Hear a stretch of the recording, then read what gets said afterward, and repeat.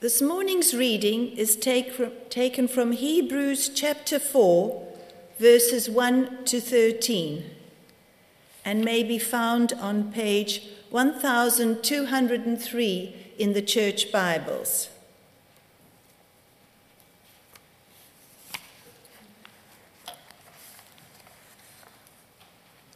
Therefore, since the promise of entering his test still stands, let us be careful that none of you be found to have fallen short of it.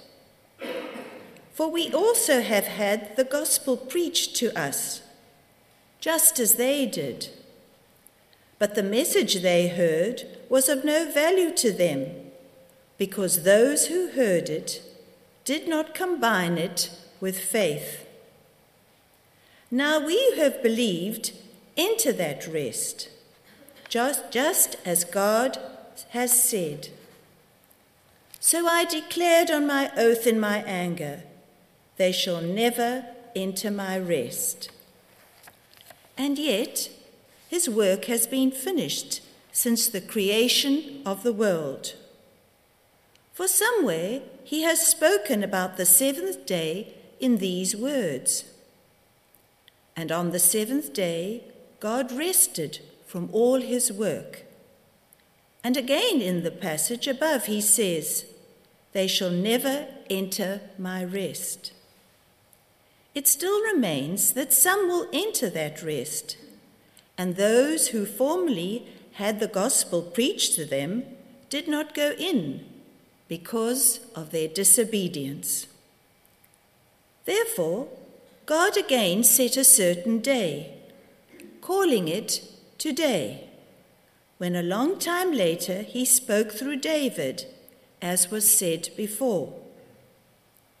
Today, if you hear his voice, do not harden your hearts.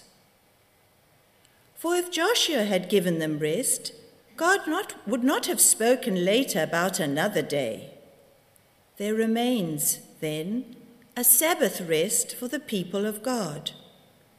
For anyone who enters God's rest also rests from his own work, just as God did from his.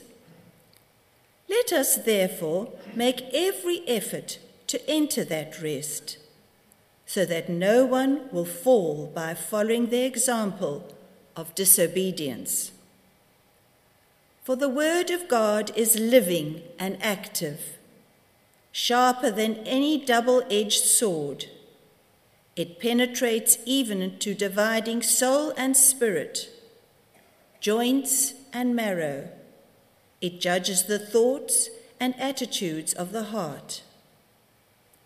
Nothing in all creation is hidden from God's sight. Everything is uncovered and laid bare before the eyes of him to whom we must give account. This is the word of the Lord.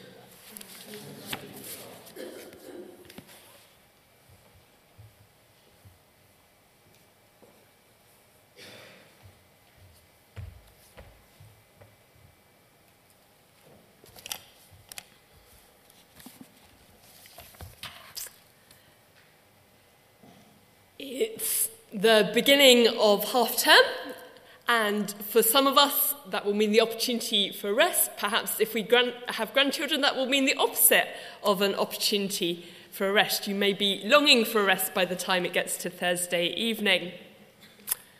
I don't know what comes to mind when you think about having a rest, but I'm sure that in different ways and at different times, it's something that we all find ourselves longing for. Whether it's 5 interruption-free minutes with a cup of tea, or a break from managing caring responsibilities or a health condition. Maybe it's watching TV at the end of a long day, or perhaps a holiday on a sunny beach. I'm sure we've all thought or uttered the words, I could really use a rest. A rest would be nice.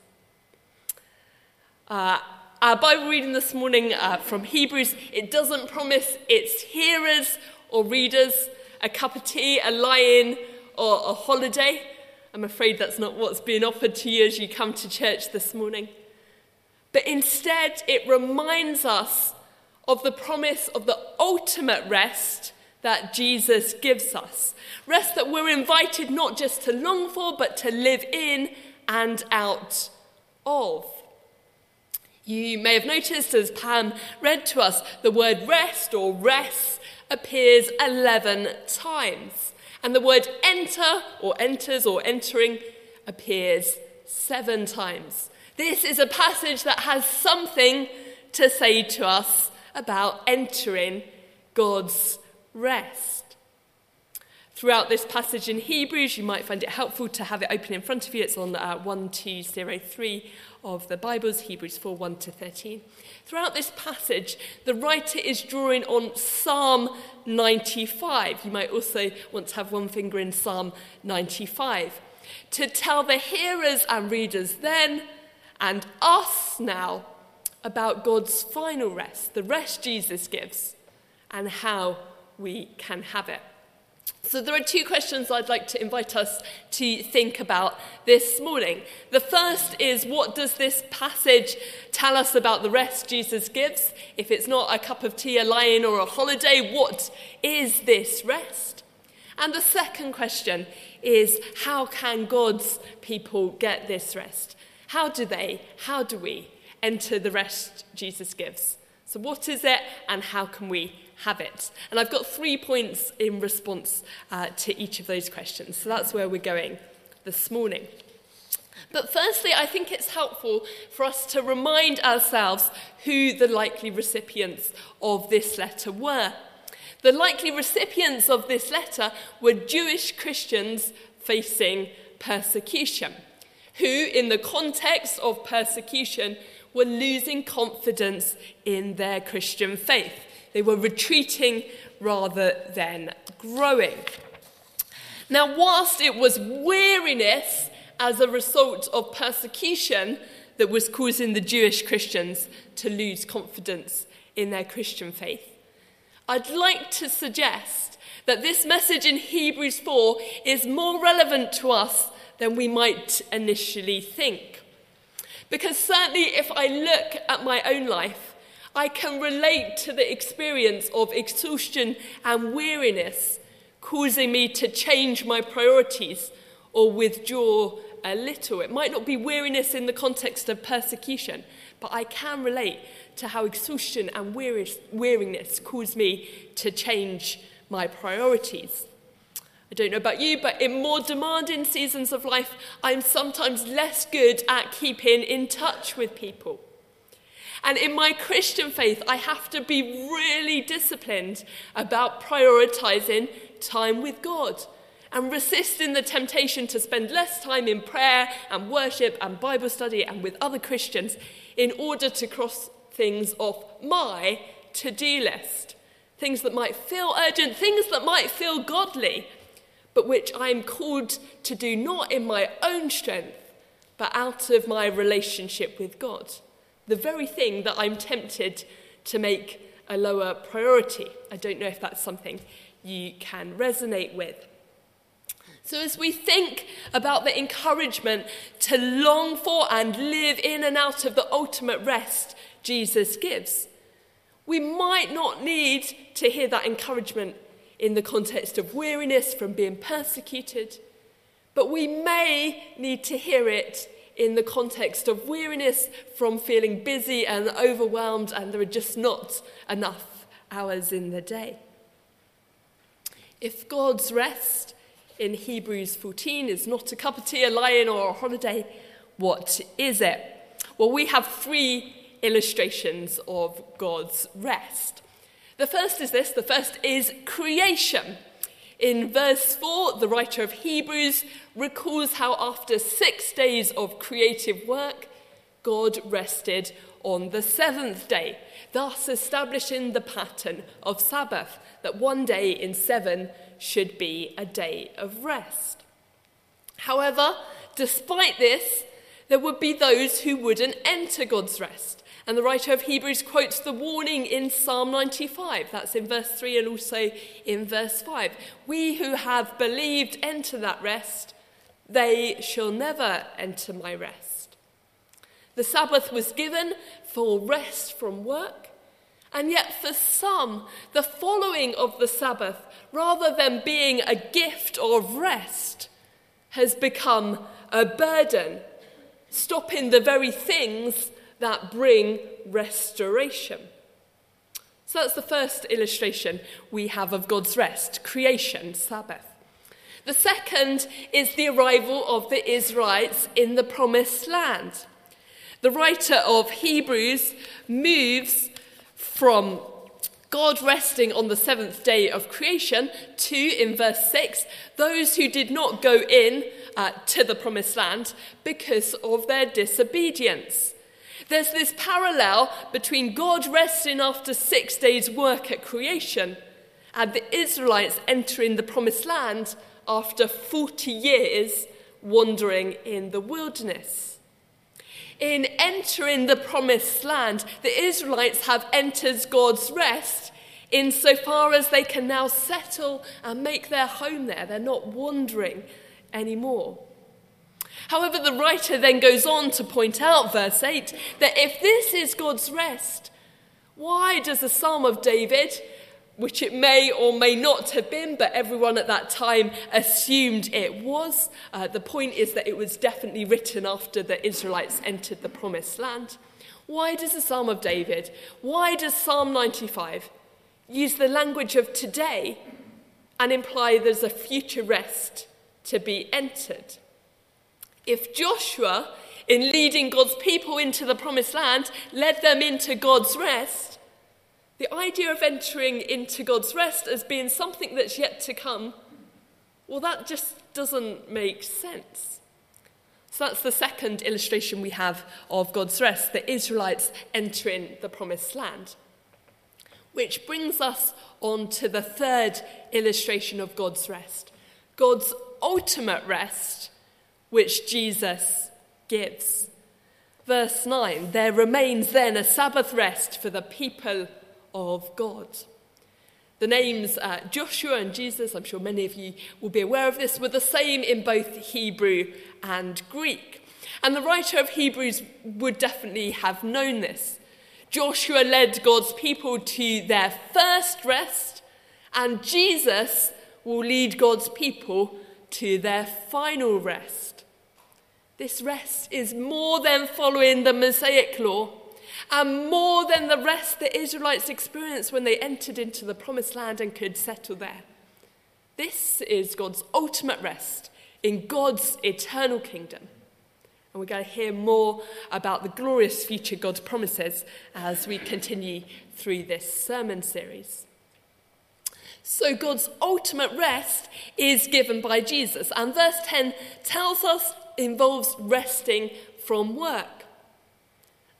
Now, this might sound like an easy thing to do, but I think it's harder than we might realise or think. The rest that Jesus gives is not rest that we can earn through our actions. It's not rest that comes through hard work. It's rest that's given by Jesus and received through faith. Now that sounds great, but we often use, all the time I use and I hear the language of deserving a break or having earned a rest. Yet the challenging, but good news, very good news, is that this ultimate rest is a gift that Jesus gives us and that we receive through believing and trusting in him. This is challenging, I think, because we can, if we're honest, sometimes become proud about overworking or being very busy, whilst often, if you're like me, complaining about it at the same time. I've been in conversations that have felt like a who works the most hours competition. Overworking or being very busy isn't what leads us to God's final rest. And if we think about it, we know that, and yet we don't always live that. God's final rest is a free gift of Jesus. So this is challenging because it might mean humbling ourselves, not becoming proud about overworking or being very, very busy, because that's not what leads us to enter God's final rest. It's a free gift of Jesus. It's also challenging because it may require us to reevaluate our priorities. It is faith, our relationship with God, through which we receive God's ultimate rest. Yeah, as I shared with you just a few moments earlier, I know it can be so easy and so tempting to put other things ahead of responding to my first calling and your first calling, which is to be a disciple of Jesus Christ.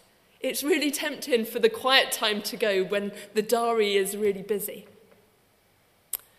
So how can we have the rest that Jesus gives? Well, the writer of Hebrews begins chapter 4 by exhorting the letter's readers and hearers to prioritize seeking God's rest. There's a sense of urgency. I don't know if you noticed that. Since the promise of entering his rest still stands, let us be careful that none of you be found to have fallen short of it. That's verse 1. We have this urgency again in verse 11. Make every effort to enter that rest so that no one will perish. So first thought on how we can have the rest that Jesus gives.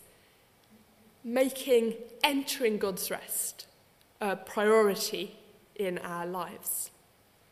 I am sure that I probably spend more time thinking about what I'm going to do on my day off or my next holiday than I do thinking about God's glorious kingdom and God's ultimate rest, the rest that Jesus gives. And yet, when I do think about the rest that Jesus gives, rest that's not earned or deserved, it takes the pressure off in the here and now. I am no longer a slave to my own or others' expectations, as though I have to prove I am worthy of God's ultimate rest, or as though overworking or being very busy will get me closer to God. I am reminded that I live in and out of and by God's grace and strength. Challenging, but very good news. So that's the first thought on how we can have the rest Jesus gives, making entering Jesus' rest a priority in our lives. Second thought, we can receive the rest Jesus gives through God's word. That's verse 12. God's word here would have been the Old Testament and also the good news of Jesus, both the message that Jesus himself came to bring and the message that others would go on to tell about the life, death, and resurrection of Jesus. When we spend time in prayer and worship and Bible study and with other Christians, when we open ourselves up to God's word, it speaks to our hearts. There's nothing that's hidden. It challenges us and encourages us and changes us. And we grow in the faith by which we enter into God's ultimate rest. So God's word, that's the second thought. Spending time in God's word, deepening our faith.